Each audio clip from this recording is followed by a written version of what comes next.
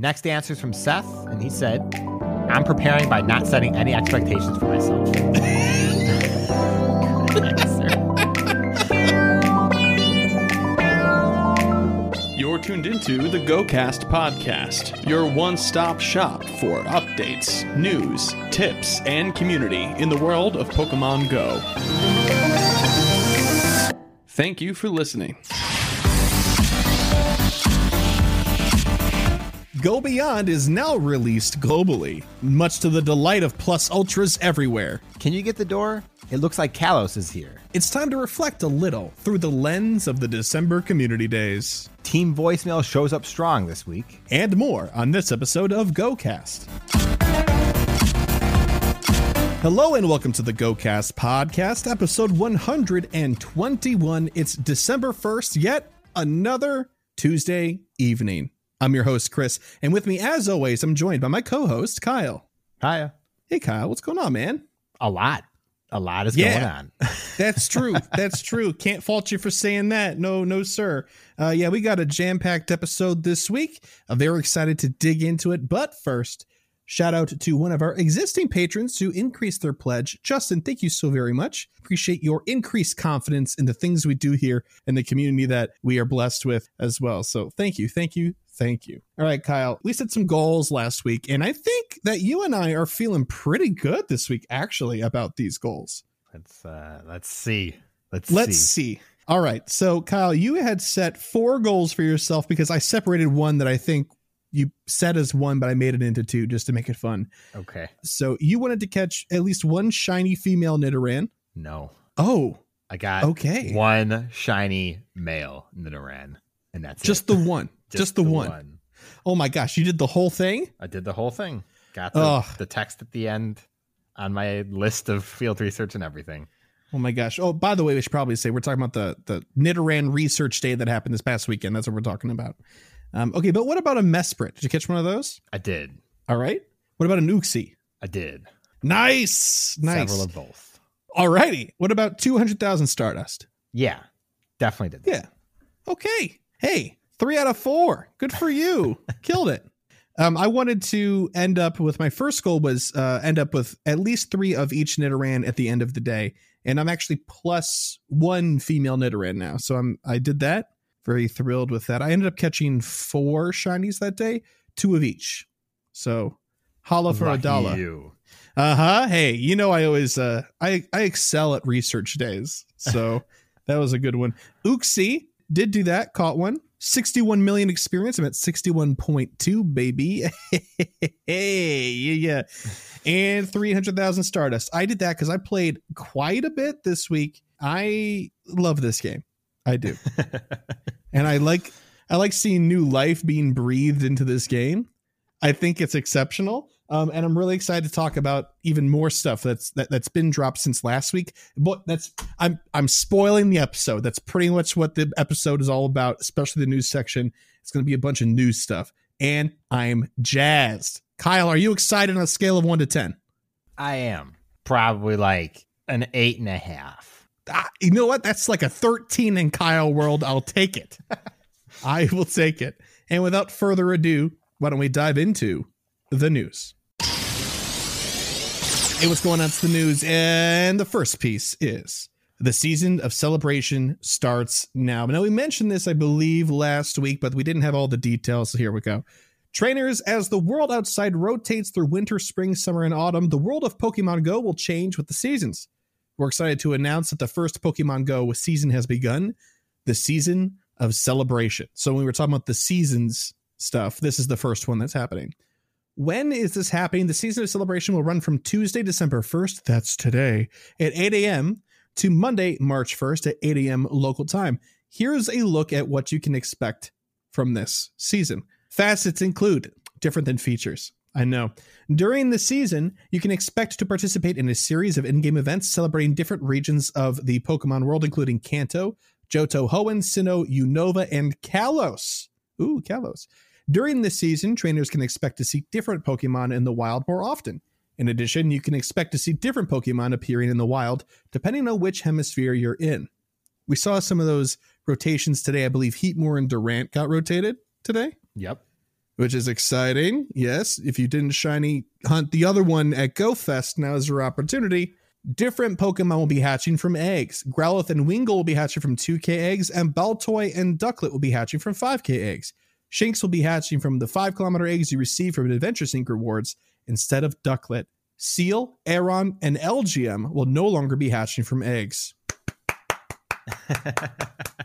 Yes, thank you. Additionally, Pokemon appearing more often in the Northern Hemisphere this season include Alolan Sandshrew, Alolan Vulpix, Seal, Lapras, Teddy Ursa, Winterform Deerling, and more. Have you caught your Winterform Deerling yet, Kyle? I have not. I have not seen one like even on my nearby yet. It's just brown, just Bambi colored. Yeah, but the evolution, the Sawsbuck is so good. It's beautiful. Yeah, hard to argue that. Pokemon appearing more often in the Southern Hemisphere this season include Growlithe, Shuckle, Electrike, Burmy, Dowermaka, Summerform Deerling, and more. Mega Charizard X, Mega Gengar, and Mega Abomasnow will be the only Pokemon appearing in Mega Raids throughout December. Different Mega Evolved Pokemon will be appearing in Mega Raids in the new year, so keep a lookout. Interesting. So they really pared it down. Only 3 right now. And one of them is the new Abomasnow. I'm not sure how I feel about that, but I don't know. Yeah, it does seem a little bit sudden to just take away all of them. I kind of liked what they were going with when they brought Gengar in. Take one out, put one in sort of thing. But yeah, that's interesting. They condensed it down real quick there, didn't they? Mega Charizard X will be more powerful during the first half of December. Other Mega Evolved Pokemon may become more powerful at different times throughout the season of celebration. So stay tuned for updates. Now that's interesting. I'd love to see what the exact numbers are on that, though. Yeah, I actually haven't heard anything being talked about, like on the Silph Road or anything, about the numbers for Mega Charizard X. It's only been one day. It's been less than a day since and nobody likes the Mega Evolve thing, so there's not going to be any data anyways. That's true. Yeah. Like the uses of it aren't in a venue where people are really motivated to figure it out right away. So there you go. And other events, more coming soon. Even more fun winter and holiday themed events will be tapping their way toward you soon. Stay tuned for details. And then additionally, Kyle found this really helpful list about a phenomena that was not mentioned anywhere. Kyle, I don't know, do you want to do the honors? This is actually kind of exciting. It is, and I've been asking for it forever.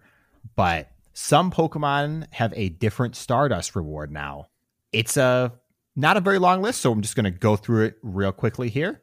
Paris and Parasect, Meowth, Alolan Meowth, and Persian and Alolan Persian, Shelder and Cloyster, Staryu and Starmie, Delibird, yes, Shroomish and Breloom, Sableye, Combee and Vespiquen, Trubbish and Garbodor, and Fungus and Amoonguss. Oh, I get it. Oh, I'm just kidding. You get it? You finally get it? I'm just kidding. I got that. Did you know they made a Pokemon based on Among Us? Who says that? No, don't even. If somebody says that, don't even give him an ironic laugh. Just let it sit. But some people out there probably like, wait, but why these Pokemon? That doesn't make any sense. Why? Just seems random. All of these Pokemon in the main series games, with 2 exceptions, can come holding an item that is worth money. So it's worth Pokecoins if you take it off and you sell it at a Pokemart. Shelder can have like a big pearl. Meowth can have a coin. Garbodor and Trubbish can apparently have a nugget, which is kind of funny. And so they're kind of reflected in their Stardust bonus now, which is pretty great. Not going to lie. Is the Trubbish thing and Garbodor thing a play on another man's trash is another man's treasure? Maybe, or maybe it's just like garbage picking. You find something worthwhile in trash. I'm going to go the poetry route. I don't believe it. I don't believe it. Or whatever that's called. Yeah. But the most notable one is Shelder and Cloyster. Yes. I mean, they have the highest values. Yeah, Shelder's worth 900 Stardust now, and Cloyster's worth 1,100, and that's before weather boosting and a star piece. So expect Shelder to no longer nest anywhere. Oh, probably. Oh, could you imagine? Oh my gosh! But we get a lot of Shelder out here in this biome, so that's not too bad for us. We get an okay amount of Shelder. That's fair. We get Shelder though. We get Shelder. That's what I'm trying to say. So this is exciting. They need to raise how much Stardust now Chimecho gives. It needs to be worth like 2,000 or something. Yeah, and Audino as well, I think. Whatever. Audino, I still don't get why it's worth 1,000 anyways, but Well, I think that, that's an incredible twist. Who would have expected this? It's welcome, for sure. But I'm also surprised that they didn't make a big deal out of it or mention it at all. Right? That's the part that got me. Yeah.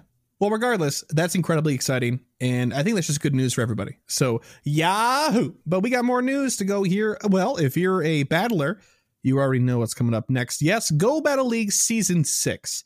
DeFi and Fish are going to be doing a deep dive on this, but we're going to cover the basic announcement right here in the news section. So it begins with trainers. As previously mentioned, the introduction of seasons also brings exciting changes to the Go Battle League. The Go Battle League will expand from 10 to 24 ranks, much to Kyle's chagrin, and the top 4 ranks will have all new names and corresponding badges.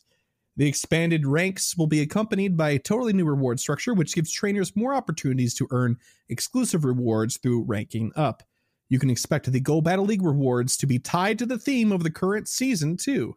Go Battle League seasons will occur in tandem with the overarching seasons and will rotate formats over the same 3-month period. Season 6 of the Go Battle League will take place during the season of Celebration, which is now, so it's already started.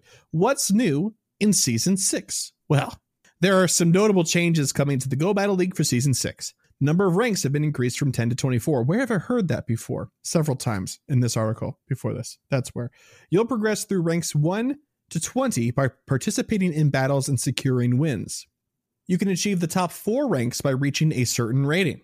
Ace is at 2,000 rating, Veteran is at 2,500 rating, Experts at 2,750, and Legend is at a cool 3,000. The rank reward system has been updated. The following ranks will be unique in terms of how players progress through them and the rewards granted on the rewards tracks. Once you reach these ranks, you'll need to only complete one set of battles to progress to the next rank. Rank 5, the rewards will be mystery items. That really clears it up. Thank you. The first thing it says it's a mystery. I saw someone claiming them, and it was actually a mystery. It was like they got like 2 charge TMs, a Sinnoh Stone, a Unova Stone, and then something else. I mean, that's great. It's just so funny. They're like, here's exactly what you get. The first one's a mystery. It's not fixed mystery items. It's the random item reward that is usually on the reward track. Oh, that makes sense. How the reward track is usually Stardust, mystery item, rare candy, Stardust, Pokemon encounter type thing.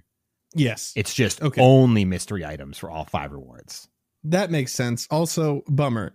Yes, agreed. But I suppose that's rank 5, so there you go. For rank 10, the rewards will be Stardust. Okay, I guess I'll just stay there. Rank 15, the rewards will be rare candies. Okay, I'm reconsidering my statements. Rank 19, the rewards will be Pokemon encounters. Okay, good deal. I'm pretty sure this is a one-time thing each time you reach the rank. It's not something you can farm or repeatedly do. So when you reach rank 10, your first set after that will be all Stardust. And then when you complete a set, you will go to rank 11 every time. Interesting. That's so it's the like wording. It's like a reward set. It's like a victory lap almost. That's how I'm reading it, at least. Okay, well, I can't wait until we're corrected in some way because I like the sound of that, but it's too good to be true. No. Enjoy additional Stardust bonuses for a limited time. During the Master League, it's Premier Cup, Master League Classic, and Holiday Cup from Monday, December 28th at 1 p.m. to Monday, January 4th at 1 p.m. PST. You'll earn twice the Stardust for winning battles and completing battle sets. I'm there for that. I got to do that. But I guess it's going to be just Holiday Cup because I don't want to do Master League. Yeah, it's Master Cup. I'm like, they're doing this because they have seen the numbers and nobody is doing Master Cup. Yeah, I don't know. Hey, there are plenty of people, like since we've started talking about the leagues rather frequently on the show and mentioning that neither you or I are a fan of Master League and we don't think a lot of people play it, there are some people that do and they're like super into it. I'm but sure. I still think it's a minority. It's an extraordinary minority. I guarantee the majority of people who play during Go Battle League do it during Great League Week. Yes. And a little bit on Ultra too. I would give Ultra more credit than I have historically, but Master League I think is still by and large the smallest group. By and small, the smallest group. You won't want to miss these Season 6 rewards. The Pikachu Libre avatar items will be a reward for trainers who reach rank 10. Trainers who reach Legend rank will earn avatar items and a pose inspired by N, who made his first appearance in Pokemon Black version and Pokemon White version. We'll have a picture in the link in the show notes here that you can take a look at. It's pretty great, especially if you know who the character is. It's pretty great. The Pokemon you'll encounter will be inspired by N's seasonal teams in Pokemon Black version and Pokemon White version. Additionally, players who reach rank 20 can encounter the legendary Pokemon that is available to battle in 5-star raids at that time. Awesome. Cool. What's wrong? I don't like that. Why? What's wrong? It means that you need to get to rank 20 to be able to get a legendary reward for Go Battle League. Yeah, that's true. We literally just talked about how the whole point of separating the ranks is so that people don't cluster up at a certain point. And if it works, that means that rank 20 is going to end up being like probably the top 10 or 15% of PvPers. Well, if all you need to do is complete sets and win some battles in order to get to rank 10 and then rating counts, then I suppose you're right. That's the new bottleneck. It just, I get it. They clearly do not want legendary Pokemon to be a reward for Go Battle League, but they know that they can't easily not have them there. I would agree. I think a complete removal would be bad at this point in time, though. We'll see how it goes once PvP has had enough time to kind of spread out the player base, I suppose. Yeah, absolutely. But continuing on, Pokemon that you'll be guaranteed to encounter at each rank will now include the following Pokemon. Various ranks, you'll be guaranteed to encounter some first partner Pokemon originally discovered in various regions as you progress through the ranks. Great. Rank 16, you'll be guaranteed to encounter Chespin. You also might have a chance of encountering it on the rewards track for higher ranks. Rank 17, it's Fennekin, same deal. Rank 18, Froakie. So all three of the new starters at rank 16, 17, and 18. And then jumping to rank 20, you'll be guaranteed to encounter a surprise Pokemon during the second half of Season 6. You'll have a chance of encountering on the reward tracks for higher ranks. And then Legend rank, you'll be guaranteed to encounter a Pikachu Libre. This will be the only time you'll be able to encounter a Pikachu Libre during the season. So just one Pikachu Libre still. There you go. Additionally, you'll be able to enjoy new Go Battle League Cups. The Holiday Cup will run from Monday, December 28th at 1 p.m. to Monday, January 4th at 1 p.m. We'll also have double Stardust during that period of time. The CP limit for this cup will be 1,500, and only normal, grass, electric, ice, flying, and ghost types will be allowed. Sounds like it's balloon season to me. Yep. Stay tuned for details on the Go Battle League Cups to be featured in the second half of Season 6. Just a reminder, at the start of the season, your ratings will be reset. The season's already started, so your rating is already reset. Woohoo. And attack updates are coming soon. Now, that's it. Fish and DeFi are going to do a much better job of deep diving this than Kyle and I ever could. We had some opinions, but they're not surprising, like Master League isn't popular. Hardly a hot take. Yeah.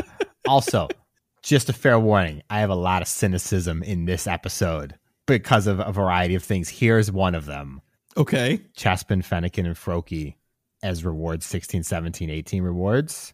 This means either two things. One, you're very disappointed when you reach there, or two, those starters are going to be far more rare than people will like to see. I think that's true of most starters when they're first released, though. No.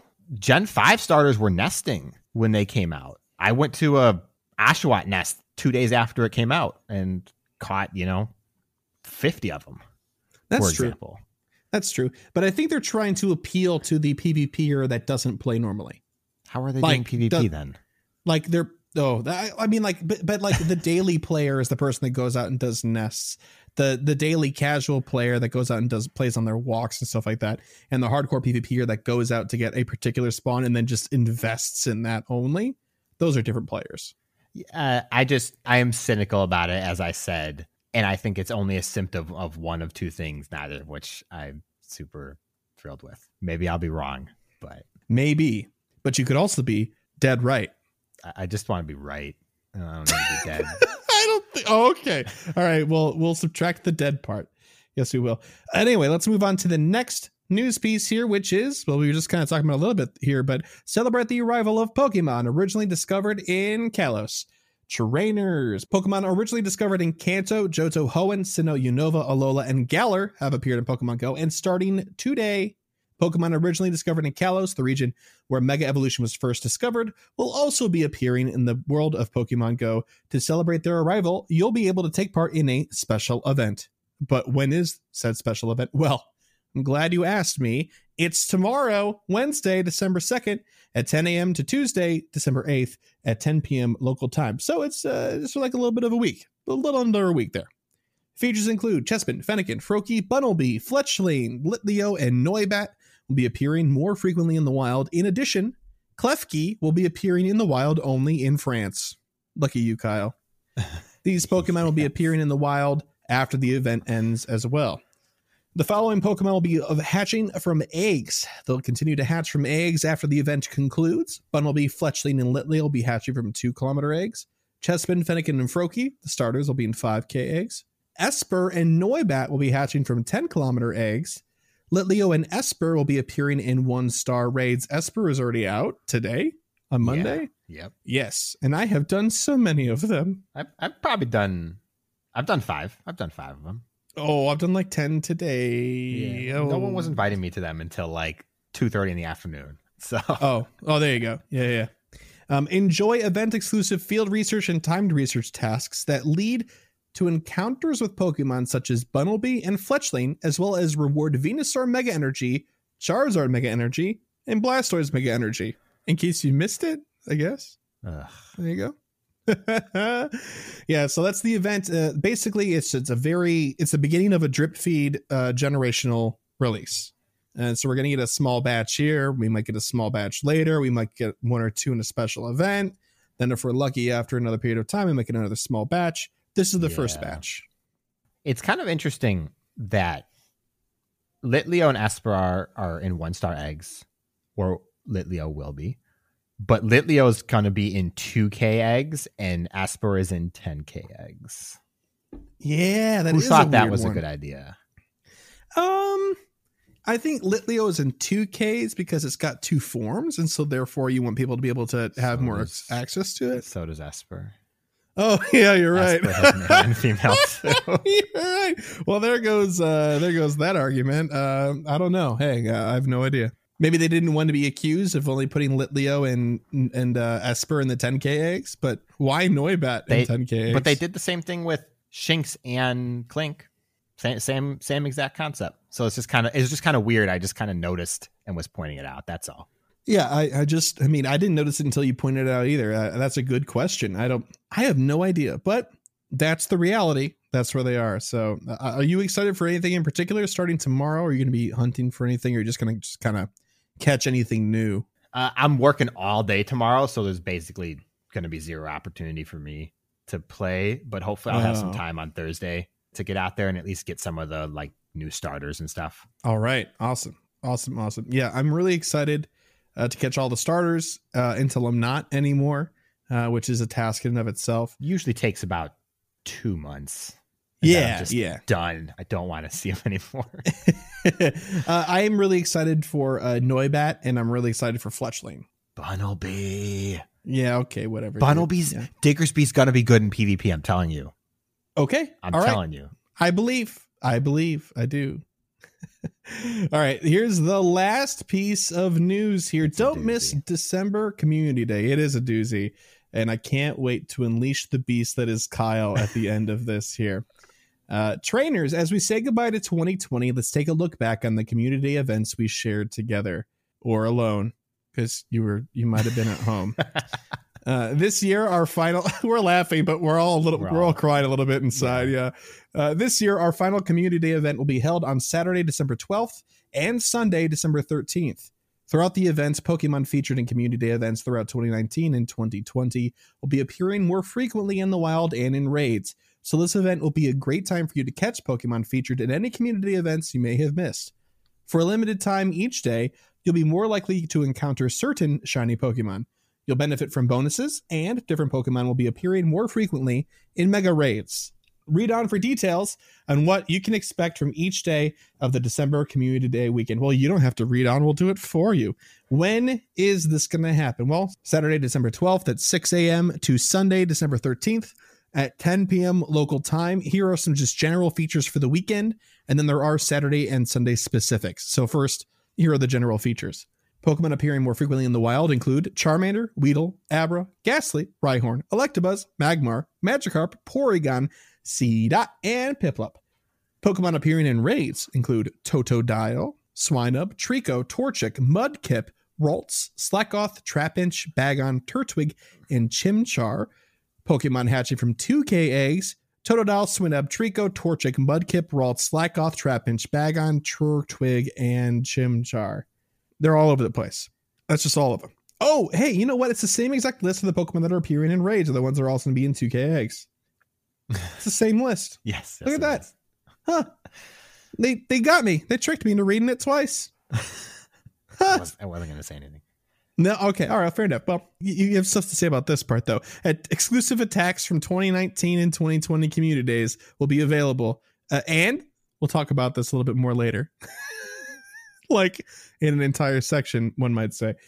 There will be a special one-time purchase December Community Day box available for 1,280 Pokecoins featuring 30 Ultra Balls, 5 Lucky Eggs, 1 Elite Fast TM, and 1 Elite Charge TM.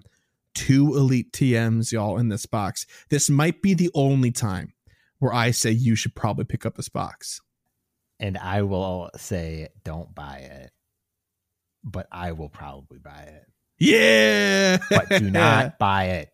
It is the best value we've had. It's still a terrible value. But 5 Lucky Eggs, too. That's relevant. The 30 Ultra Balls are always helpful. That's why I said it's the best value. I just said it's still bad value. Okay. All right. Event exclusive timed research will be available. By completing timed research tasks, you'll be able to earn an Elite Charge TM and other rewards. Woohoo! For US $1 or the equivalent pricing tier in your local currency, you'll be able to access the December Community Day exclusive special research story. Well, looks like I'm spending $1. I'm all here for that. But enough about this general stuff. Let's talk about specifics in each day. Saturday 1st, from 11 a.m. to 5 p.m. local time, you can experience the following. Pokemon appearing even more frequently in the wild and more likely to be shiny include Weedle, Abra, Ghastly, Rhyhorn, Seedot, and Piplup. Bonuses, times to catch Stardust, half egg hatch distance when eggs are placed into incubators during these hours, and instance activated during the event will last for 3 hours. Oh, additionally, Mega Gengar raids will be happening more frequently, so we'll get those, which is awesome. Sunday is set up rather similarly. One would say it's almost identical, just featuring different Pokemon because it is identical, only featuring other Pokemon. From 11 a.m. to 5 p.m. local time on Sunday, you can experience the following. Pokemon appearing more frequently in the wild and more likely to be shiny include Charmander, Electabuzz, Magmar, Magikarp, and Porygon. Bonuses include times to catch Stardust, half egg hatch distance when eggs are placed into incubators during the event, and incense activated during the event will last for 3 hours. Mega Charizard X raids will be happening more frequently, which is cool because they were saying that, Mega Charizard X is more powerful right now. So that's a win-win situation. All right, Kyle, I've been keeping the cork on the bottle for a little bit too long here. I don't really think there's much to say about the community day. It's kind of par for the course as far as these review days go. Basically, follow the link in our show notes to this article, review the list, make a plan of the things you want to focus, and then go out during those times. There's really not a whole lot else to say. It will be worth you playing during those times. I mean, the bonuses alone, it's every bonus in some form that we're used to seeing. So there's a lot of value to play during those times. I don't think anybody could really say otherwise.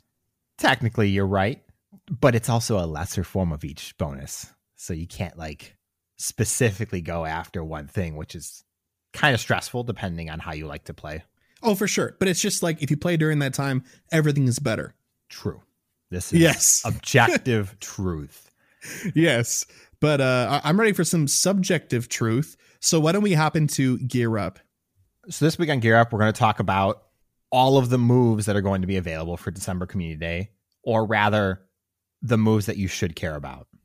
And the first thing I'm going to say is it doesn't include 2018 Community Day moves. They were very clear about this in their announcement.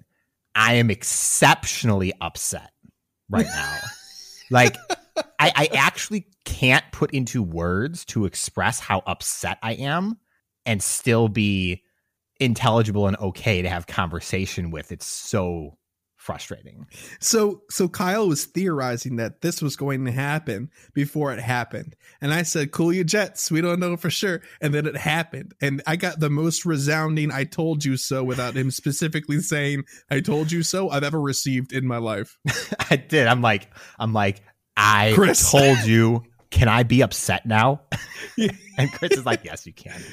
So Yes. First things first, I am sorry because we literally spent the last 10 months saying stuff about SmackDown Tyranitar, about Meteor Mash Metagross, Blastburn Charizard we've known about for a couple months now, but a variety of other Pokemon are not available. It's a really bad move. That's all I want to say. But various events in 2021, end quote. There is the one line that was not included in our wrap up in the news, but they did say, don't worry, trainers, exclusive attacks featured in 2018 will be available in the future. They did not say in events. They just say available. Maybe with them being 2 years old, they will just add them to the move pool finally. Oh, that would be interesting. That oh, is boy. my extreme hope. We all know Niantic is very specific on their wording when they release events, release anything really. They're very particular. I have my fingers crossed that will happen, and it will happen very soon in 2021, because I have a feeling that a lot of the community is not very happy right now. But About this, I mean, there's plenty of stuff to be happy about this community day in particular. There's a lot of people who've saved like 100% Shadow Beldums, or they got a shiny Shadow Beldum or Lavatar that they were waiting to evolve, and now everyone feels like they're just being milked for elite TMs, and it's just feels bad. Maybe, but I want to say one more thing before you continue on with this. There was no promise ever made officially. We all just kind of assumed and told each other that. Yes, but it was a safe assumption. Yeah, it did have a track record. Yeah, historically true. Sure. That's mostly enough. I could go on and say why it's a bad idea over and over again, and I'm not going to belabor the point. But what about what we do have access to in December? I am not going to go over all of them because a lot of them are bad or not worth mentioning. So I'm only going to go over the ones I think you should care about or keep an eye on if you have not gotten them at their respective community day. First up, Charizard with Dragon Breath. As we talked about, it's really good in PvP, but it won't have Blast Burn, which means if you want to use it in PvP, it needs an Elite TM. It's almost unusable otherwise. So bear that in mind for the future. Next up is Beedrill with Drill Run. Woo! This is only on the list because it makes it better in PvP. It doesn't make it crazy better in PvP, but it's still better, which is a lot more than you can say for a lot of the rest of the list. Next, Gengar with Shadow Punch. It's a slight improvement over Haunter in Great League, and it becomes viable in Ultra League, where Haunter's CP ceiling is just too low, even at 100%. So it's just good. Next is Rhyperior with Rock Wrecker. For those of you who are waiting for Tyranitar, this is what you get instead. There's a bonus here, though, in that Rock Wrecker Rhyperior is better than Tyranitar. So that's good, right? Yeah, yep. Mm-hmm. But objectively, it has more bulk. It has more DPS. It doesn't have the dark typing if you wanted to have a Bite Crunch Tyranitar instead, but that's a whole different discussion to have. But it does use an item to evolve. Correct. So it's harder to obtain a full team of them if you are not prepared. Next up, I've got a couple of honorable mentions before we move on to the rest of the list. Electivire, who we just had. It's an honorable mention because Electivire is a really good Pokemon. It's one of the best Electro-type attackers, but you don't want the Community Day move on it if you care about it as an Electro-type attacker. Even in a PvP sense, the Community Day move doesn't really do anything. So keep an eye out for Electabuzz if you need to catch more, but don't evolve one, except for collecting purposes. And the second honorable mention, Mamoswine. Again, one of the best S-type attackers in the game. don't evolve it during Community Day. Just full stop. Don't do it. It's bad. Maybe it has a niche use in PvP. I know people have talked about it, but I don't remember it actually making any big deal. That's ancient power, right? Yeah, it's ancient power, and it just doesn't fit at all. I mean, it does. It makes sense, and it does know that thematically it fits. Let's for sure. But the proc chance is so low that you need the proc for it to be useful, and you need it to proc once and then spam its ice moves. Yeah, in which case and I think it's like a 10% chance for ancient power. 10 or 20 either way. You're not getting off more than 2 ancient powers in a battle if you're lucky. I mean, come on. Yeah. All right, and that's it for the honorable mentions. Next up, Swampert with Hydro Cannon. I think this one's the best one on the list, personally. Yep, I would agree.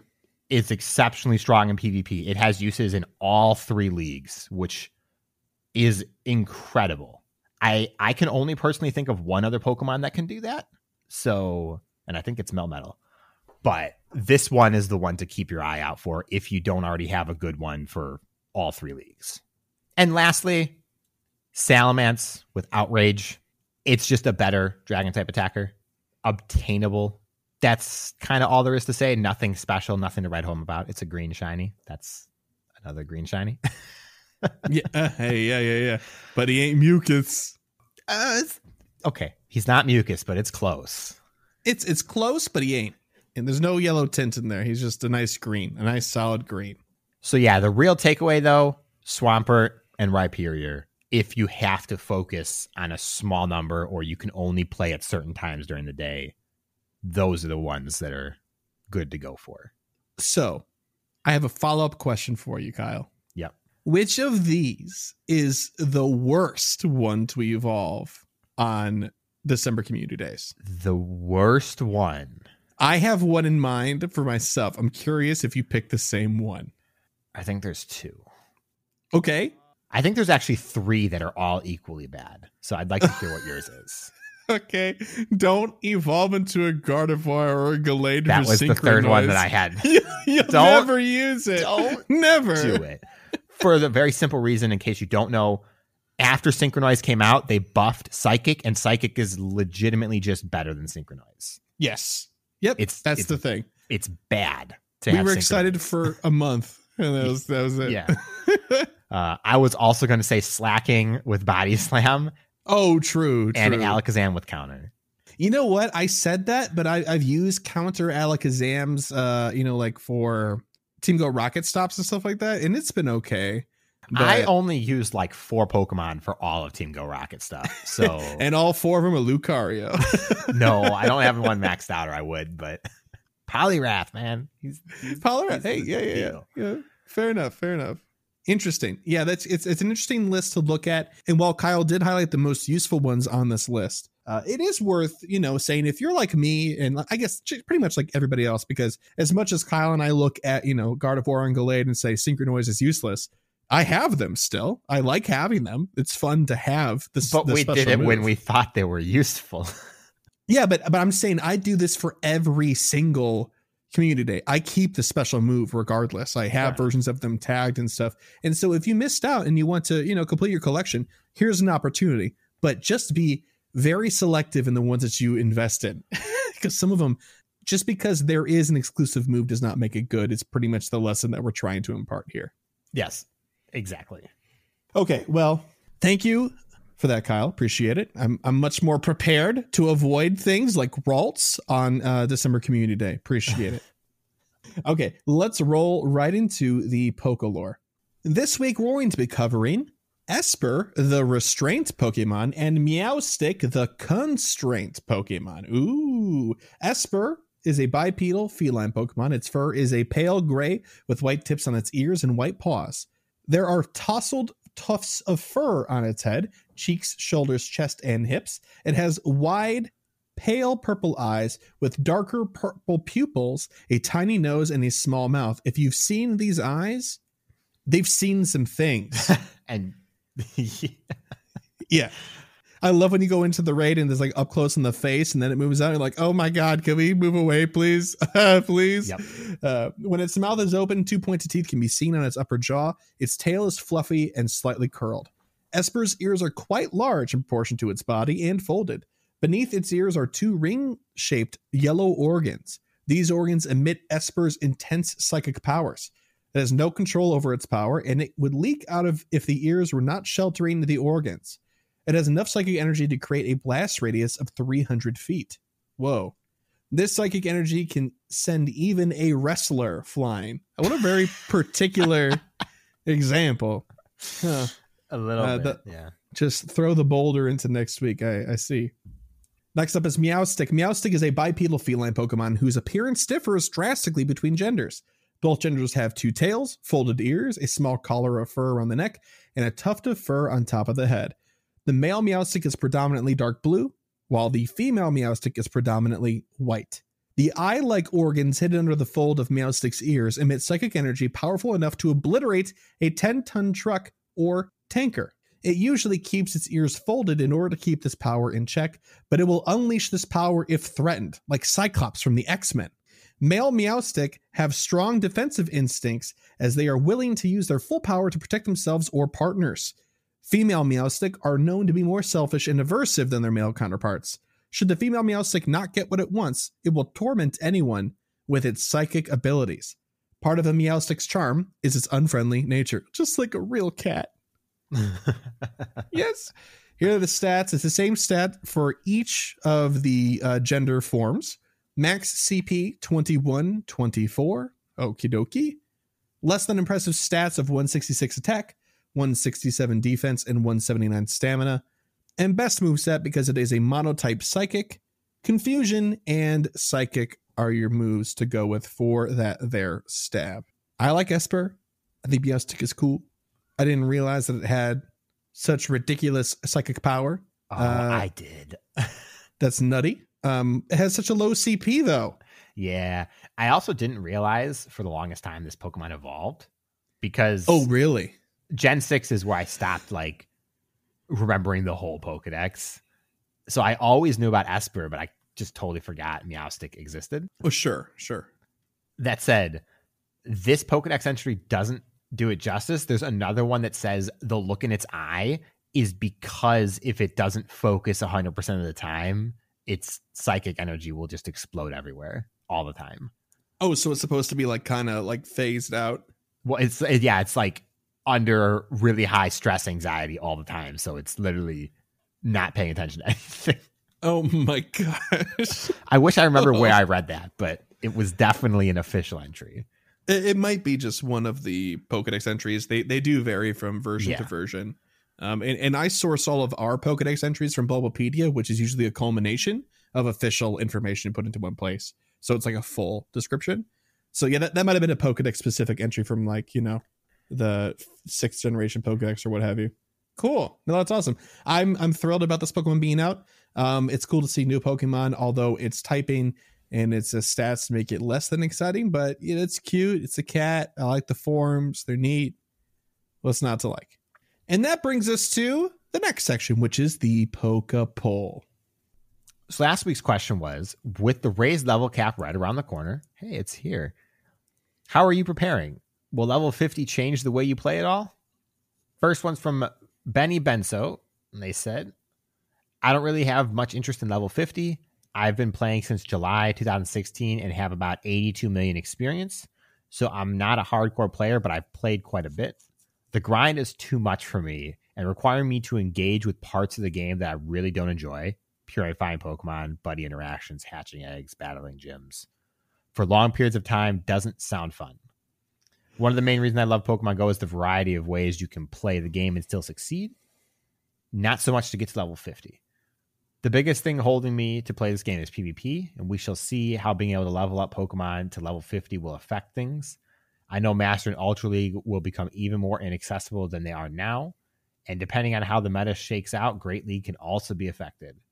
I also think 3 months for a PvP season is too long, but my opinion may change depending on rank rewards. I really wish they would have made player levels go to 50 without raising the Pokemon level cap. I will slightly agree on that last point. There's pros and cons. There's definite pros and cons. I simply think the investment to level 50 is too high for an individual Pokemon level when PvP will potentially shape around it. Sure. Okay. And it's not even the Stardust requirement. It's the candy, which I think we'll hit on when we ask the question this week, but it's just a little too much. Yeah, I've been saving us talking about that for the question. I'm excited to get there too, because my thoughts are different, definitely, with the whole candy and XL candy situation than I initially thought they would be. But anyway, Rocket Man said, I haven't hit level 40 yet. And honestly, I don't feel a real drive to get there. It's taking me 2 years to get to 39, so 50 will be a long ways off. I do understand that it's a great addition for people that hit 40 ages ago and need something more to strive for. It's just not something that matters much to my playstyle. Hope everyone else enjoys what it adds to the game, though. Fair enough. I think this is a prime example of, events and such or features aren't necessarily for everybody. There are definitely people that play this game that don't care about level increases whatsoever at all. And the only reason that you might is, up to level 38 or whatever it used to be that you can then max out your Pokemon, which is relatively accessible and doable now. And even still, level 40, you can then max out from 50. It's just that grind with the extra resources. But that was already a problem for the more casual player as is. Mm-hmm. So it's definitely a cool stance for Rocket Man to take. Like, hey, not for me. Hope it's cool for you. I respect that. Next answer is from Seth, and he said, I'm preparing by not setting any expectations for myself. Great answer. I have enough XP to jump right to level 41, but everything after that will be a grind. I'm happy to have something to grind for every day, but getting to 176 million is going to be tough. Since hitting level 40, I've averaged 108,000 experience a day. What? That's pretty good. That is pretty good. At that rate, it'll be 3.67 years before I reach 176 million. Well, hang on now. But you're not accounting for like events and stuff. True. I was about to say, I'd like to hear how that has changed with these double experience events were happening until like the end of the year. Or the fact that they changed the excellent curve. Well, the excellent throw reward. That's going to significantly impact how much experience you get per day. Particularly people that just catch a ton. The next response is from Cook's Gravy. Yo, what up, Mitch? I will be going hard to the extent that my current XP lets me, and then I will grind out those daily gifts to hit the XP jackpots therein. Haven't engaged with the game like that since before Syndicate Community Day, and I've missed it. I feel you too. I'm very excited to set new XP-oriented goals. Aren't you, Kyle? I thought so. You don't have to say it. I'm feeling called out by Mitch here. Oh, why? Why? Grinding out those daily gifts to hit the XP jackpots. Haven't you been doing it? When I don't have egg space. Oh, yeah, that's true. That's true. Next one's from DeFi. She said, I think this will be a summertime project for me. I'm nearing 100 million experience, so I'm not worried about that component. Good God. Whew. If the requirements don't change based on what has been seen in Australia, I can easily accomplish levels 41, 42, and 43 in a few weekends' time and then pace myself for the rest. Wow. 100 million experience. I'm really impressed. That's ridiculous. Also, DeFi is on our server leaderboards, like really high up there with that experience. So, wow. I forget those leaderboards are a thing. You just forget that they are? You got to do them, man. They're fun. If you had learned how to get good sooner or later, then you would care. I don't think so. I don't think so either. My money's on you not getting good. So this last response is from Mick Marvel. And they say, honestly, I'm just trying to get to level 40 as quickly as possible. I'm about 4 million away from getting there, so I can finally see the light at the end of the tunnel. Oh, wait. The tunnel just got longer. Yeah. The nice thing about the way that they did this is that 40 still means a whole lot. Yeah, I mean, 40 is still technically everything. Yes, after that, you can unlock leveling up a Pokemon to level 50, up to the new max, all that stuff. Like after that, it's pretty much just bragging rights and then the rewards that they give, I suppose. A couple of avatar items, stuff like that. So 40 is still, largely the summit that you need to actually get to in order to play the game, quote, fully. You know what I mean? Yeah. Yes. Quote, unquote. Yep. So this week's Pokepoll is, what are your thoughts on the 40 plus experience so far? XL candies. We want your go beyond feedback. So Chris, it's been a whole 30 hours. Yes, it has been. How do you feel? I'm actually pretty relieved on how the XL candy experience is. I've amassed a fair amount from Pokemon just by catching them, transferring, doing mass transfers. I think I got like 10 Genesect candy just from transferring like 13 of them that I had because I was waiting. Good luck. It is kind of good luck, but at the same time, like I thought they were going to be a real pain in the butt. I thought the main way of getting XL candy was going to be the conversion costs, which essentially just means turning rare candy into it. Yeah, but no, it's not. And I think if you don't really like hardcore go for it and you just kind of play a fair amount for like a few weeks, you'll be surprised at how many that you have. I definitely agree. I'm kind of in a weird spot about it though, because I didn't get a chance to play yesterday, so I only have my time today to judge on. But I have gotten a fair amount of XL candies given the time that I've played and how much I've caught. It feels okay, but it only feels okay right now. If anyone ever has to begin playing catch up, it's actually an impossible hill to climb, I feel like. If you want to start doing Master League where, you know, level 50 Pokemon are going to start becoming the core meta, those XL candies are an insurmountable task. I think it's 296 to get to level 50.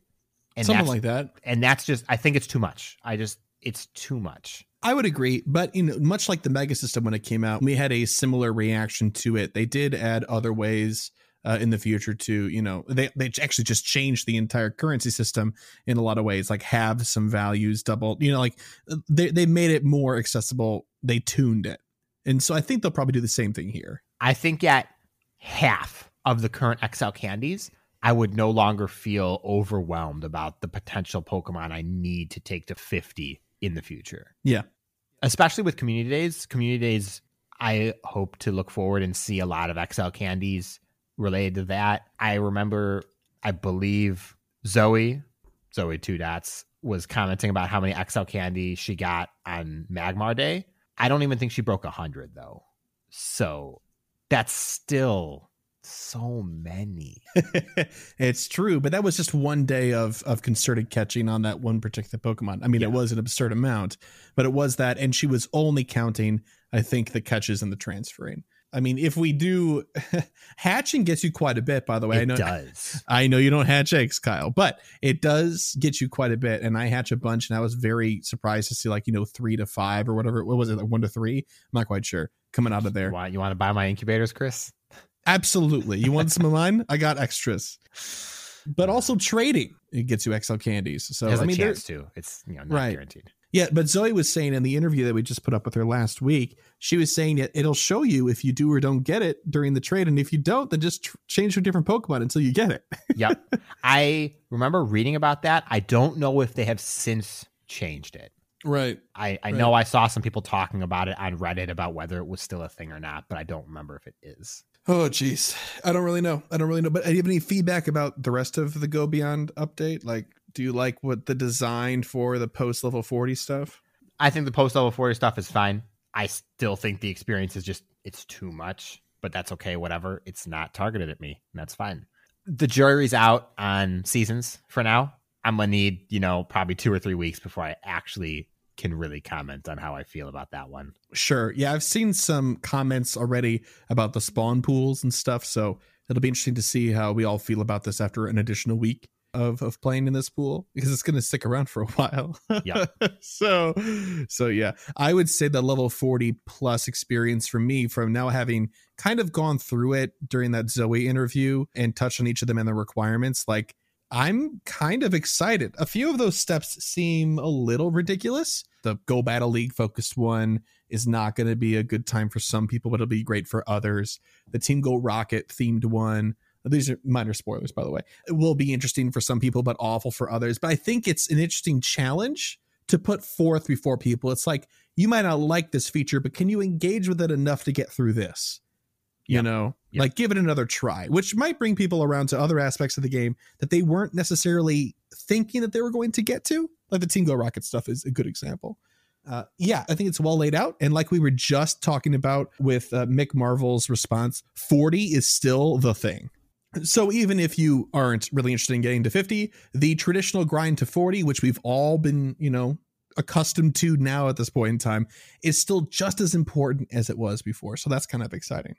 But anyway, if you, a dear listener, have an answer to the Pokepoll question, what are your thoughts on the 40 plus experience so far, XL candies, etc.? We want your go beyond feedback. You can answer the question we post on socials such as Facebook and/or Twitter, or if you're a patron in our patron exclusive Discord, we post it there. More about Patreon at the end of the show. Or you can send us an email to mail@gocastpodcast.com. And that means it's time for the PvP Corner segment. And we'll pass it on over to Fish and DeFi as they do a deep dive on Season 6 of the Go Battle League. See you on the other side. Hi, I'm Fish on a heater.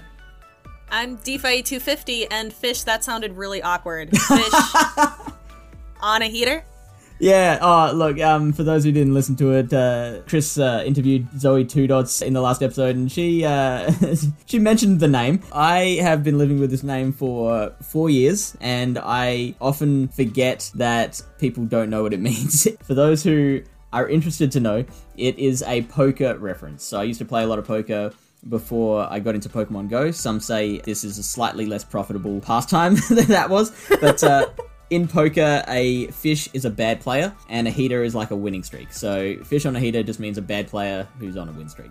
I think that's an apt name for you. I know, Fish. it's perfect for me. So this is the segment that we give you the news and tips to elevate your PvP game. DeFi, what are the things that are happening in PvP at the moment? Fish, I think the question is, what isn't happening in PvP right now? Yeah. There are so many things, but don't worry, we're not going to rehash all of it. Chris and Kyle did a fantastic job talking about that at the top of the show. So we're just going to give kind of our quick hot takes on some of the stuff that Chris and Kyle mentioned. DeFi, what do you think? My favorite thing that was announced is that during the Master League of Go Battle League, there is an option to not play Master League. There's 2 of Master League options, and then the Holiday Cup, which takes place in the Great League. So instead of just taking the week off and avoiding Master League, I get to still play.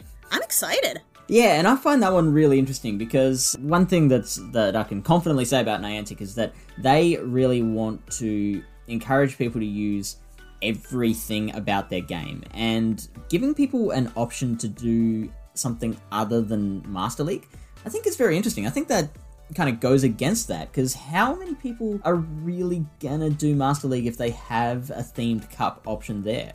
Well, I definitely won't. But I think another question that maybe Niantic is asking is how many people, if only given the choice to play Master League or don't play, how many people are going to choose just don't play? Yeah, that's a good point. I'm very interested to hear opinions. If anyone wants to, let us know via tweets, email the show, flood Chris and Kyle with messages, your opinions. We'll take a PvP Corner poll. All right, so informal polling. Yes. First one. Let's do this. Completely unsanctioned. All right, I think that's enough of our hot takes. Let's go into our Sylph check-in. Fish, we have exited the marsh. How did it go for you?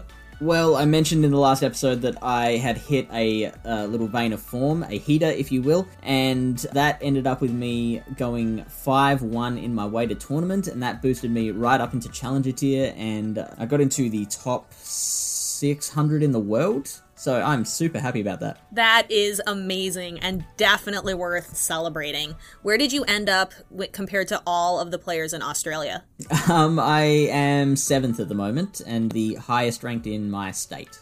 That is awesome. Oh, thank you. That's so cool. Yeah, very happy about that. Congratulations. And what about you?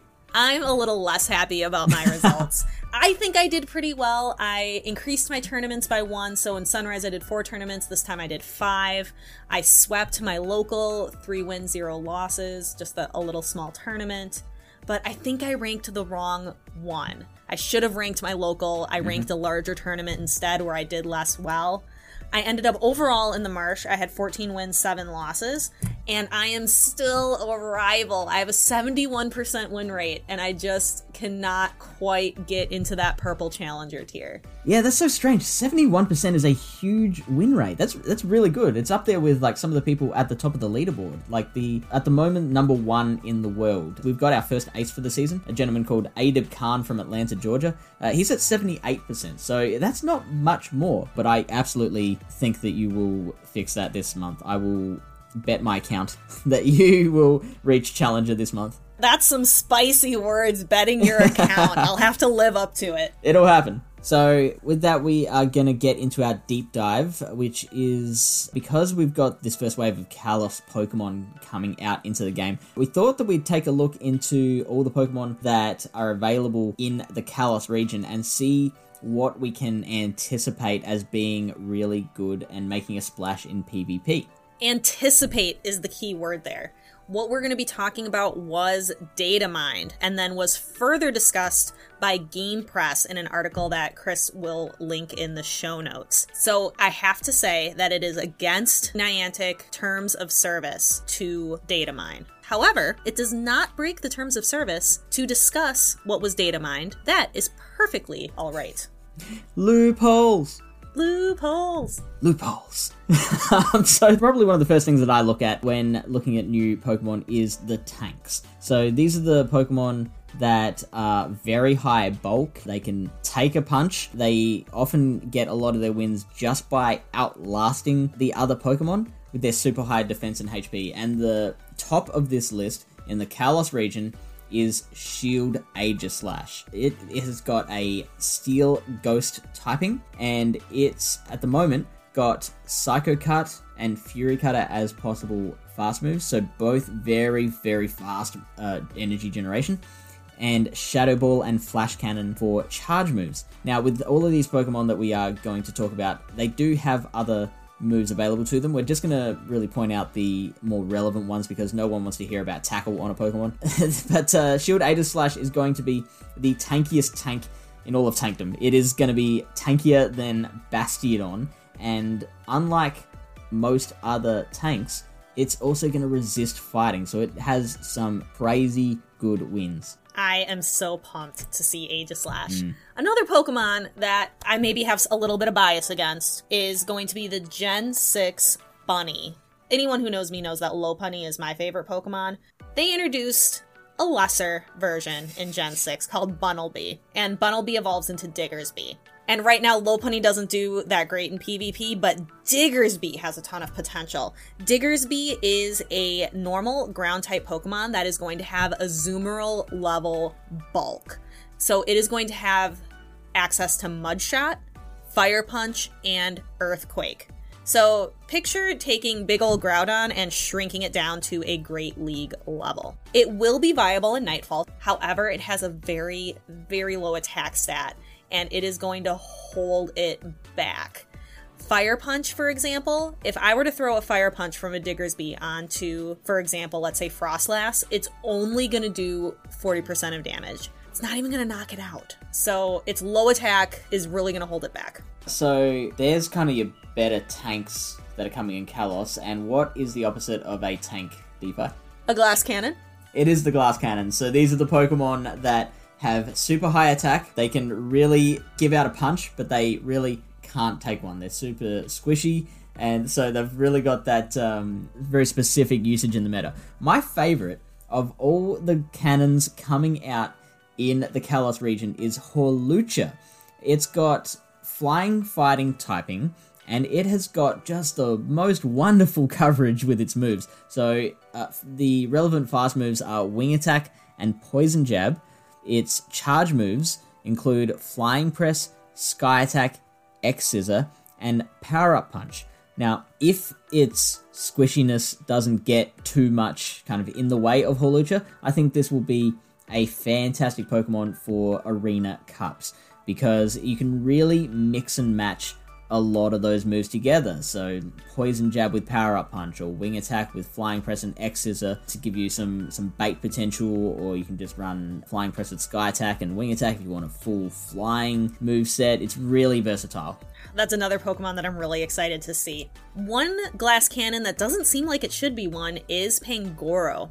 Pangoro is a big, chunky, dark fighting type panda Pokemon, but it does not have a lot of bulk. It will have access to Snarl, Close Combat, and Night Slash, so it is going to hit like a truck.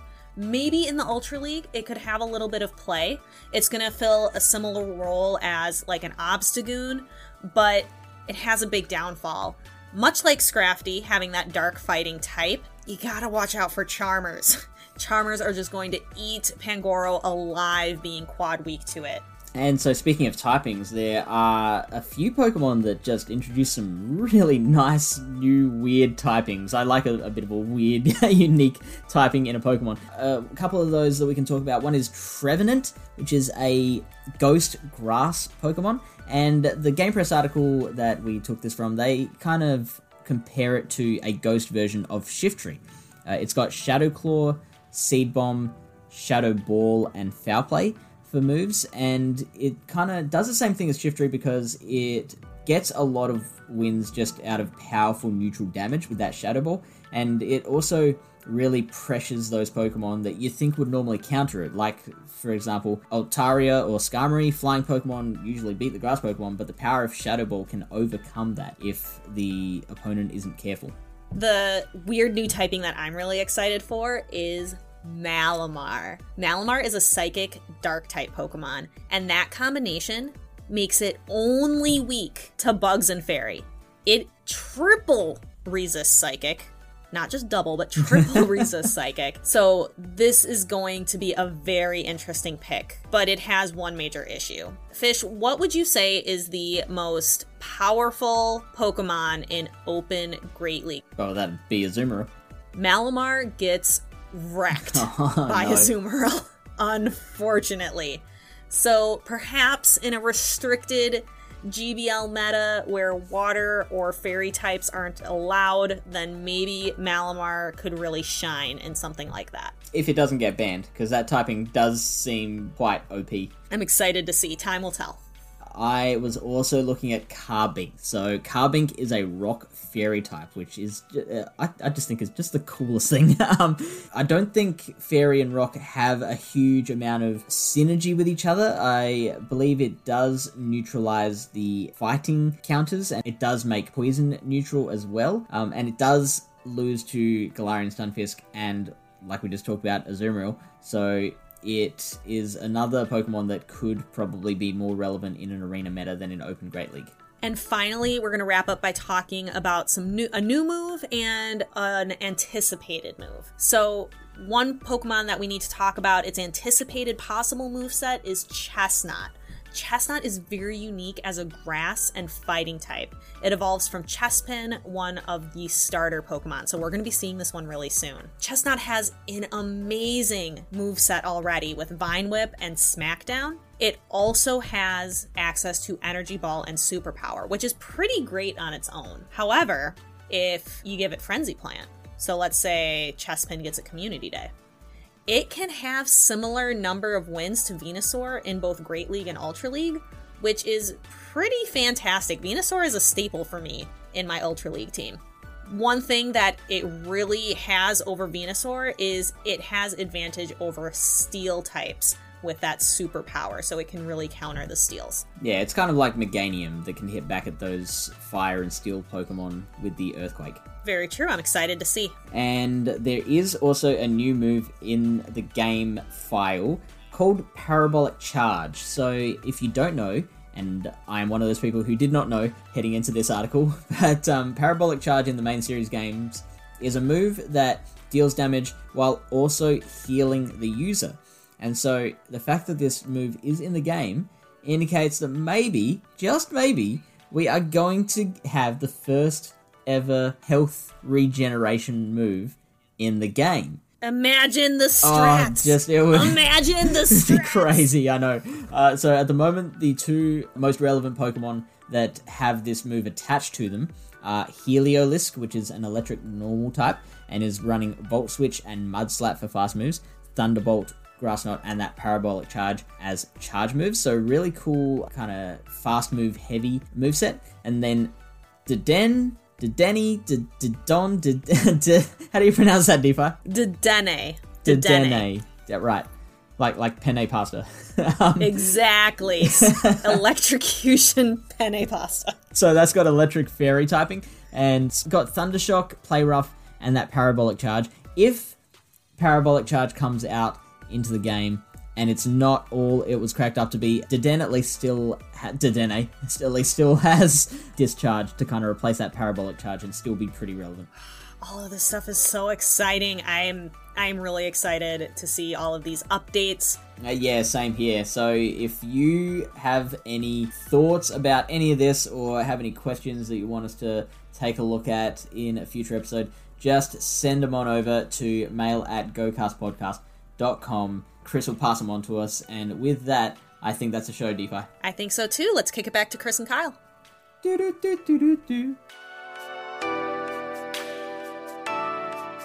Thank you, Fish in DeFi. Appreciate it. Maybe this is going to be the season that I actually hit max rank, although I'm not holding my breath. Kyle, no comment, please. I appreciate it.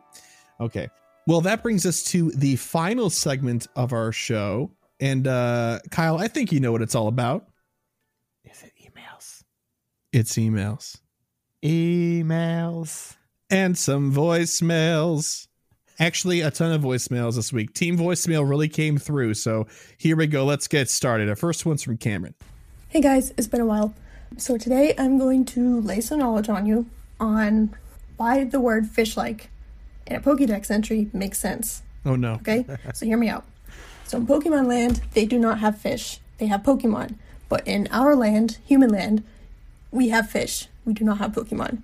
And what the Pokédex entry fish-like is doing is explaining that, for example, a Feebas in Pokemon land is representative of a fish, or it's similar to a fish in our world. Because in Pokemon land, they don't have fish, but we do. And the Pokédex is just building a bridge in between those two things and explaining in human world terms what a certain Pokemon is. So that's what the Pokédex is doing in all of the entries. It's just fish-like just seems weird, but if you think about it, it makes sense. So I hope you guys are enlightened. I hope you have a good day and you meet all your goals.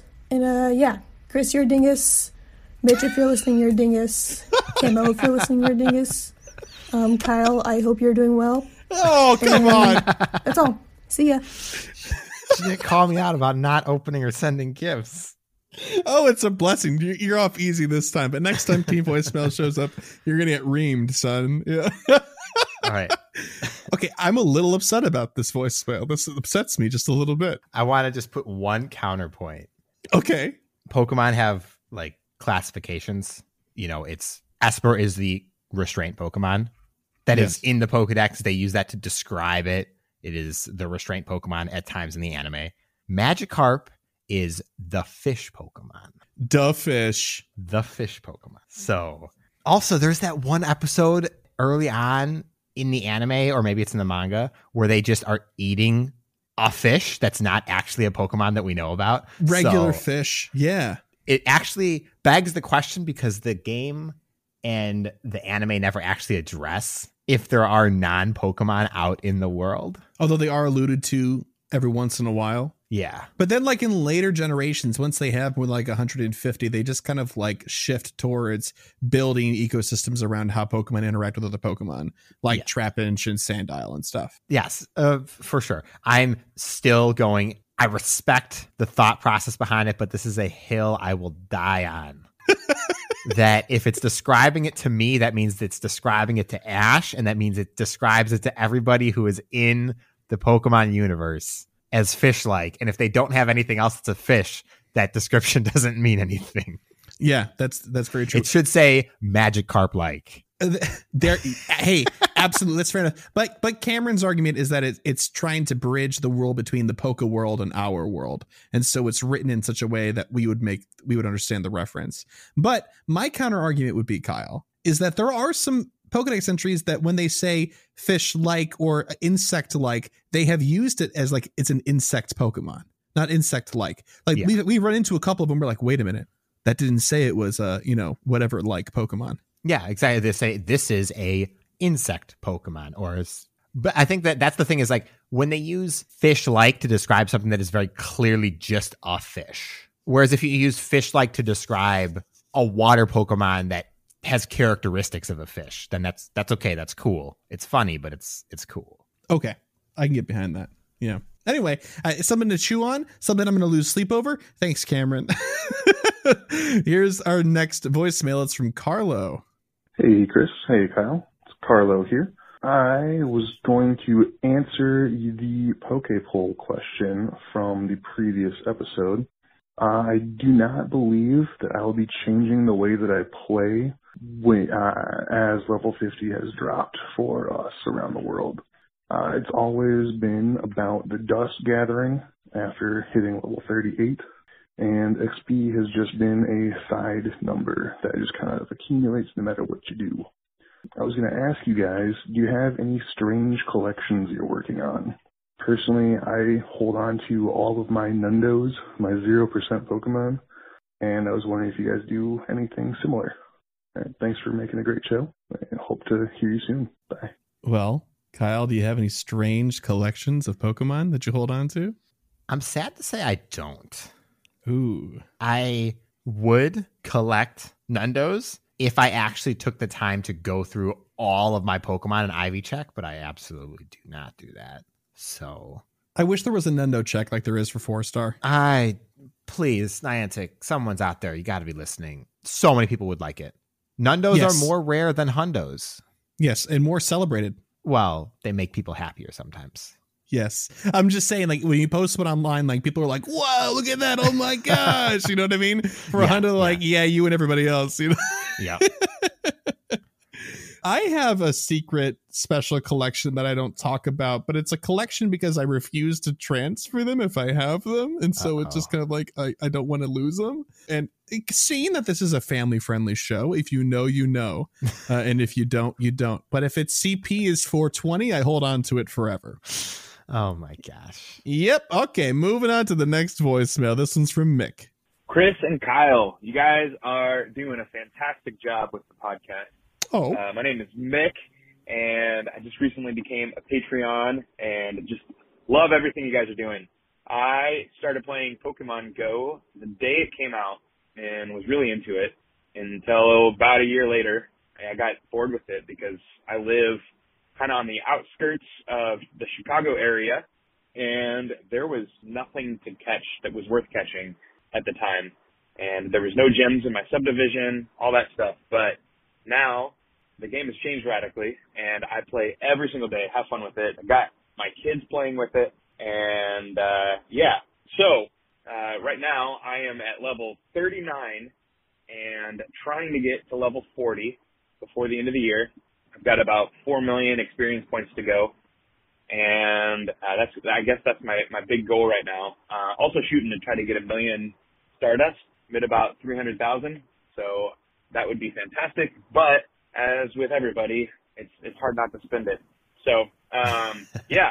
True. Anyways, as far as Kit Kats go, I think it's incredible that this has become such a big conversation. And I'm of the vein, if it can be something to annoy people, go for it. Yes. I'm the guy that cracks open a fortune cookie and ruins the fortune before anyone can read it by like putting it in water or chewing on it, so that no one can ever read it ever. It drives people crazy. So hopefully I just gave you some ideas to drive one another crazy or something like that. Anyway, yep. I could ramble on, but loving what you guys are doing, and really glad that I can be a part of this community. Oh, well, that was so nice. Thanks, Mick. Appreciate that. Also, those ideas with the fortune cookie, you're brilliant. I've never even thought about that. Bad luck. Get out of here, Kyle. It's bad luck. What? You choose that to be the thing that you believe in? I mean, it doesn't bother me, but I'm just saying that it's bad luck because you shouldn't do it. Okay, because I've seen it happen. It's bad luck. If it's your own fortune, I'm not going to bother. But if like somebody else wanted to have the fortune cookie. Yeah, that's not a cool move. Okay. Not a cool move. Fair enough. But what about your own? I think it would just drive people crazy that you didn't look at it. You just ate the cookie, because the cookie isn't good in and of itself. You're not like ever, man, I could really go for a fortune cookie right now. You know what I mean? Like, that's not something you think. And for me, I'm just like, I don't get the fortune cookie at the end anyways. Oh, geez. You monster. Oh, okay. Thanks for giving me the reversal card in Uno. Good Lord. Okay. Anyway, let's go on to our next voicemail here. Hey, Chris and Kyle, this is DeFi250. I've got my answer to the Poke Poll for you about my feelings on striving towards level 50. I'm really excited. I'm definitely an achievement hunter. I love crossing things off of a list, but I'm not going to strive to be the first person in the United States to reach level 50 by any means. I want to be able to take my time a little bit, enjoy it, and not shell out a bunch of money to do 30 raids and some of those other things that are a little bit more costly. I'm going to do a little bit of taking my time and just let it guide my play. But it is something I'm excited about. An update on my goal for last week is I reached 1 million Stardust today when I claimed my Season 5 GBL rewards with a star piece. Scored me a sweet 150,000 dust. Oh my God. And then my goal for next week is simply just to hit level 41. I want to take my time throughout the week, enjoy the journey, and reach level 41 next week. My question for the two of you is, what are some of your favorite TV shows? I really like The West Wing, Parks and Rec. I've also really been enjoying The Crown on Netflix. How about the two of you? Well, Kyle, do you enjoy televised shows? I have not in a little while, but I used to a lot. What's the most recent show that you've watched and or binged that you think is worthwhile mentioning? To completion, or like, is partial completion okay? I mean, like, by partial completion, you mean like you're 80% done with it, or you're like halfway there's 5 through and seasons and I've committed? watched 3. Oh, okay, yeah, go for it. iZombie is the most recent thing I have binge watched. Nice. And I would not necessarily say that it's worth it, but my girlfriend really likes it, so I was just watching it because she was. And more often than not, I found myself turning away from the computer to see what was actually happening instead of it going on in the background. So, hey, there you go. Engagement right there. That said, other shows I like to watch. The Flash. I know it gets a lot of trash. It is not the greatest TV show, but it's dumb fun, and I really like it. I haven't seen the latest season yet, but I am planning on it. Okay. And Supernatural. I'm on the last season. That's 13 seasons, I believe. You know, I've heard Supernatural is good, but I thought the demographic was not you. So it's not. It is not a show I would have traditionally watched, but I gave it a chance and it worked. That said, if you haven't watched Supernatural, the first 5 seasons are really, really good, and the story ends there, and you can stop and not watch any of the rest of it if you want to. So it's, well, I mean, that sounds funny, but they wrote the first 5 seasons as one story, and then it did so phenomenally well. They're like, all right, we'll bring it back. Oh, okay, Korra syndrome. So watch it. Yeah, it's pretty good. Understandable. Okay. Anything else you're watching? No, but what about you?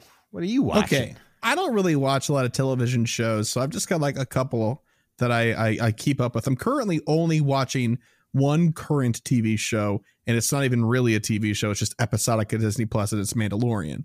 I watch that. I try to watch that weekly with my dad. We watch it together. It's a lot of fun. But other than that, I mean, television shows in the past, that the most recent television shows that I've watched and have actually been like committed to watching all the way through is, I mean, this is 2 years old, but I watched every year, and this year in particular, I've watched it twice all the way through.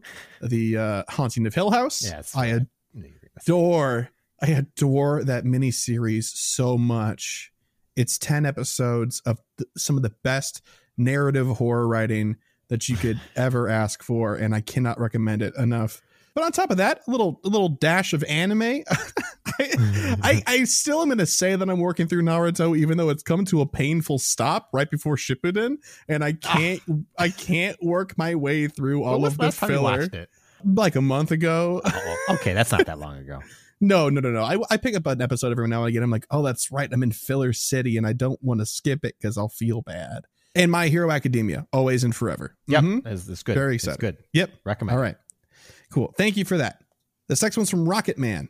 Hey there, Kyle and Chris. This is Rocket Man calling in as part of Team Voicemail thanks to DeFi on her recruitment.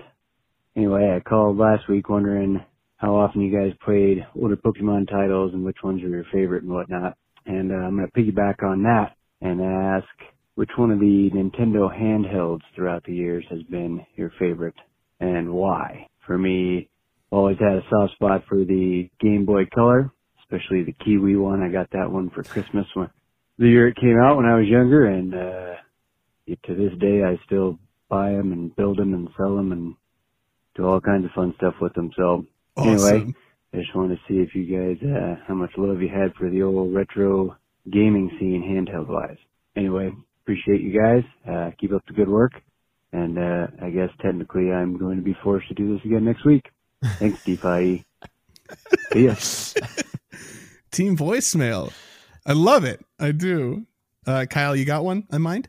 Let me ask first. Does the Switch count?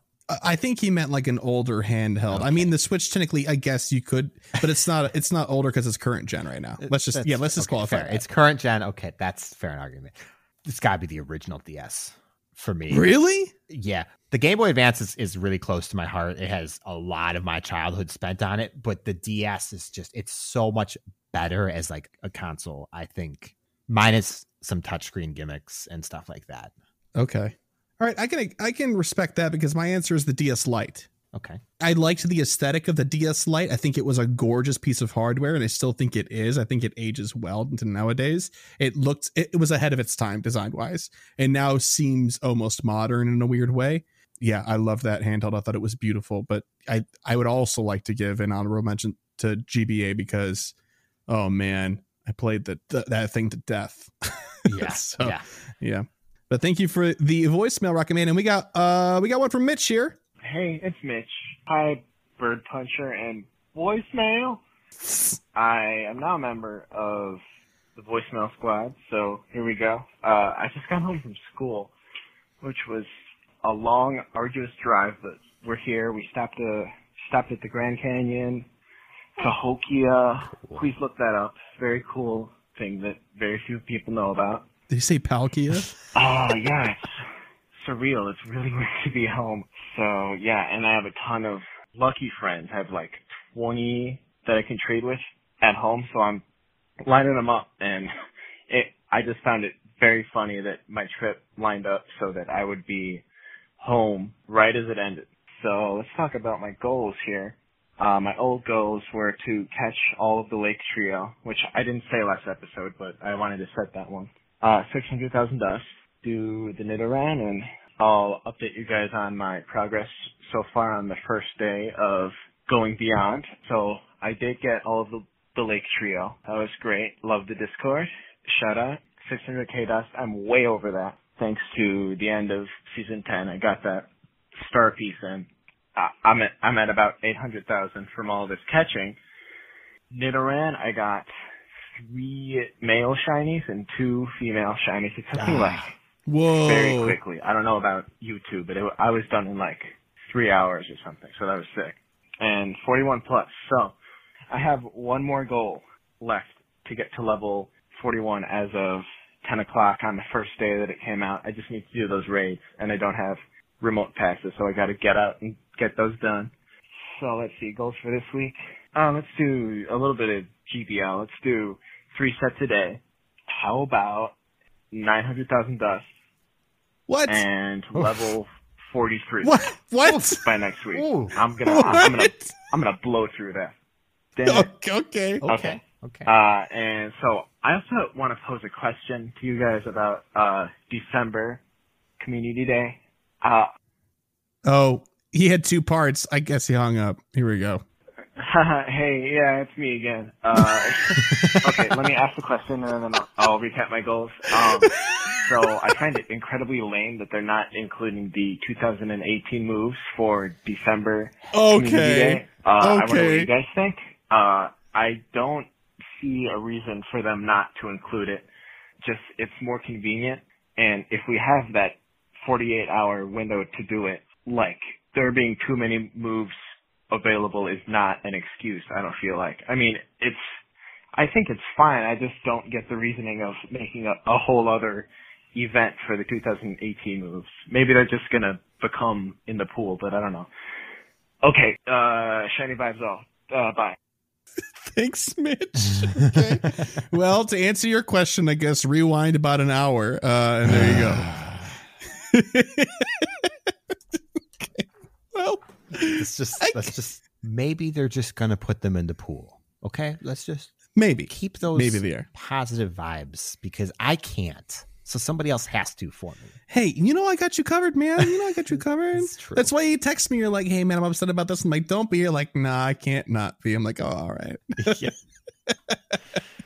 Well, anyway, thank you to everybody that was part of Team Voicemail this week. Really appreciate it. If you'd like to send a voicemail in for next week, you can by calling into 262-586-7717. And now for just a few emails here. This first one's from Grayson. Hey, Cryle, I have an idea that Pokemon Go should do a special research for Generation 6 in the Go Beyond update. So here's what I think the research should be if they do it. The name of the research is Go Beyond. For stage 1 of 4, you have to catch 10 Pokemon for 3 rare candy, battle in a raid for 1,000 Stardust, and hatch an egg for a super incubator. And the step rewards for this stage are 5,000 Stardust, an incense, and an encounter with a Chespin. I like that. I like how it rewards you for stuff that's relevant to the thing that you had to do to get there. That's awesome.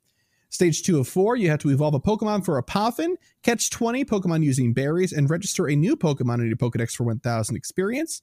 The rewards for this step will be 25 Ultra Balls, 5 Silver Pinap Berries, and an encounter with a Fennekin. Stage 3 of 4, win a Legendary Raid for 3 Golden Raspberries, evolve a Kalos Pokemon for 5,000 XP, and reach level 40. Stage rewards, oh my gosh, wait, hang on a sec, reach level 40 for stage 3 of 4 on this entire research? That is bold. If it doesn't time out, though, I really like this idea, actually. Stage rewards for this one would be 3 XL candies, 50 rare candy, and an encounter with Froakie. And then stage 4 of 4, free stage, task number 1, 20 Chespin candy. Number 2 would be 20 Fennekin candy. Number 3 is 20 Froakie candy. And the rewards for the entire stage would be 10 golden raspberries, 10 silver pineapple berries, a shirt with Chris eating a Kit Kat, and the Go Beyond hat. Hey, I'm into this already. I love that. By the way, my fave Generation 6 Pokemon is Zygarde and Mega Rayquaza. Love that shiny. Anyways, got to go now. See ya, Grayson. I like that. I like the reach level 40 right there. If it... Yeah, it's just like it's the last one. It's the cap. And if you're already level 40, you wouldn't think twice about it. But if you're not level 40, be like, drop your phone. Yeah. Thanks for the email, Grayson. Next email's from Will, and they said, "Hi, GoCast. I was wondering if you had any tips for reaching level 40. I live in the suburbs, and there aren't many people to raid with in my area. Currently, I am level 32, and it's been hard to level up these past few weeks. Thanks for everything, Will." Well, so there's a couple of good answers for this. The easiest answer is friendship levels. And there's a very large community online of people who exchange gifts to get friendship levels and then just remove people. Most people only go to Ultra if they're using that as their form of experience, because best friend's not very efficient. It's extremely efficient. It's just too time consuming. Let's go with that. True.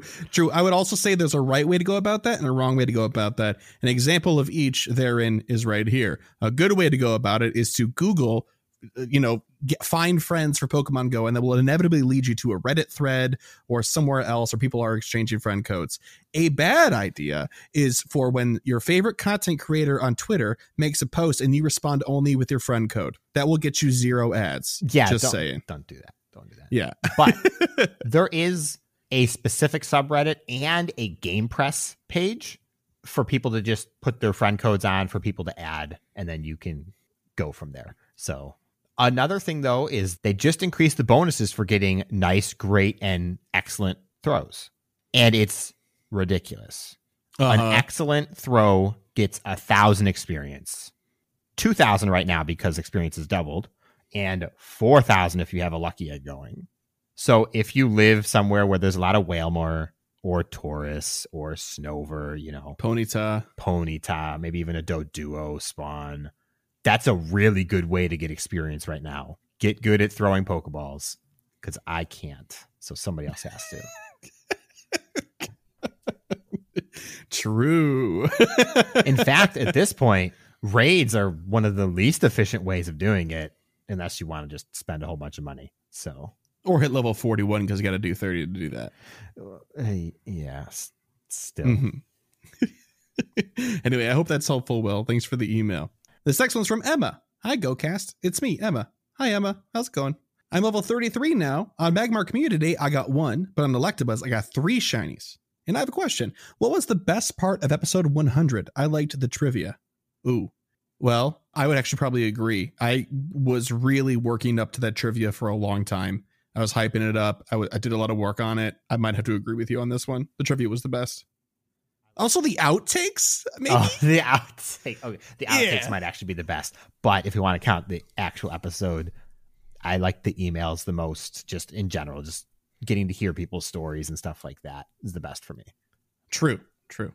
Emma wraps up her email saying, the Gen 6 Pokemon I am so excited for is Sylveon.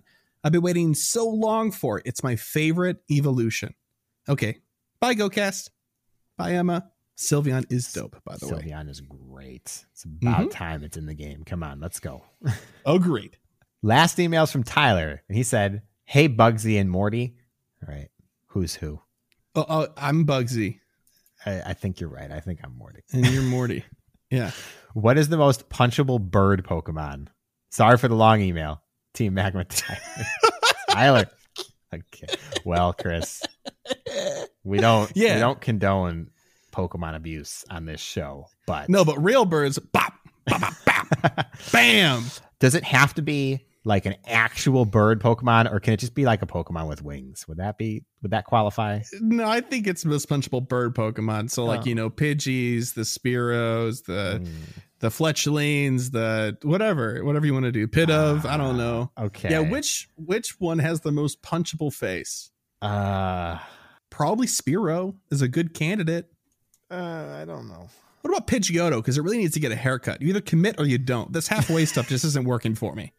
I don't know. I think Chatot might be up there for me. Chatot? Yeah. That's an acceptable answer. What a strange question, although I understand this is a reference to the Zoe interview. Thank you. All right. Thanks for the email there, Tyler. If you, dear listener at home, would like to be just like these fine folks and send in an email, you can do so to mail@gocastpodcast.com. Again, the voicemail line is 262-586-7717. You can visit our website for more information about our show, previous episodes, and other stuff at gocastpodcast.com. Follow us on Twitter, our most active social media account. That's at GoCast Podcast. But we also do have a Facebook. Like us on there. Just search for the GoCast Podcast. You can help support the show monetarily and gain access to our cool patron-exclusive Discord for a minimum of $1 a month over on Patreon. That's patreon.com/GoCast Podcast. And quick shout out to our elite trainer tier patrons: Cyprian, Bo, Daniel, Zach Walker, Splinteris, Andrew, Chad, Robert, and Lori. Thank you all so very, very much for your continued support. It means the absolute world to us. Thank you. And if monetary support is not your deal or just not a good idea right now, you can still help the show without spending a dime, but by spending 2 minutes and leaving us a review in whatever podcatching service you might be using, such as Google Podcasts, Apple Podcasts, not Spotify yet. I'll let you all know, I promise. Yeah, and the like. So thank you in advance for doing that. But that leads us to the end of the show, Kyle. Yep, it does. And it's goals. And I'm so excited to set goals this week because you were excited to set goals this week. Oh, it's contagious. What are you going to accomplish? All right, I got goals. First and foremost, Kalos is coming out. Yep. I want at least the 3 starters. Okay. So that's one goal. I want to get to level 41. All right. Which is going to involve a bunch of raids. So it's more raids than I usually do in a week. I found out while we were recording that if nests have not changed, there's a Shelter nest about 15 minutes away from me. Oh my gosh. So I am going to go to that Shelter nest this week. Okay. And if it's there, 350,000 Stardust probably. Whoa. If it's not there, no Stardust goal. So I'm putting a question mark with a circle above it, so I remember that there's something weird about it next week when I forget. And lastly, on a similar vein, 300 350,000 experience. 350,000 experience? Yeah. You know what? I lied. There's one more and I remembered. Okay, what is it? I want to catch at least 1,000 Pokemon. Oh, okay. Are you not platinum on your medal there yet? I am not platinum on my catch medal, but it's a significant amount away. I just decided that this is what I'm doing. So you can write it down. So we have record. I'm at 33,383. That's a lot of threes, man. Yeah. That's out of 5 numbers, that's 4 threes. It is. Wow. Our number's cool. And I think that's 5 goals. That is 5 goals. That's 5 goals. I'm only setting 4, so yikes. Maybe I should be more complicated, but maybe I won't this week. I want to hit level 42 by next show. I'm only 13 or 14 raids away from 41, so I think that might be doable. I'd like to be at a total of 2.5 million Stardust. I'm at like 2.25 right now. I powered up a Mewtwo quite a bit at max level already, so I wasted a lot of Stardust there this past week. I need to stop doing that. I want to catch a Litleo because I haven't found one yet because, I mean, they come out tomorrow for us, so yeah, gonna do that. And I'd like to hit 62.5 million experience. It means I have to get 1.1 million experience before next episode, which I think is pretty doable given the bonuses and such. So I'm excited. All right, that's it. Thanks so much for listening all the way through, and we'll see you all next week for episode 122. Bye-bye. Bye.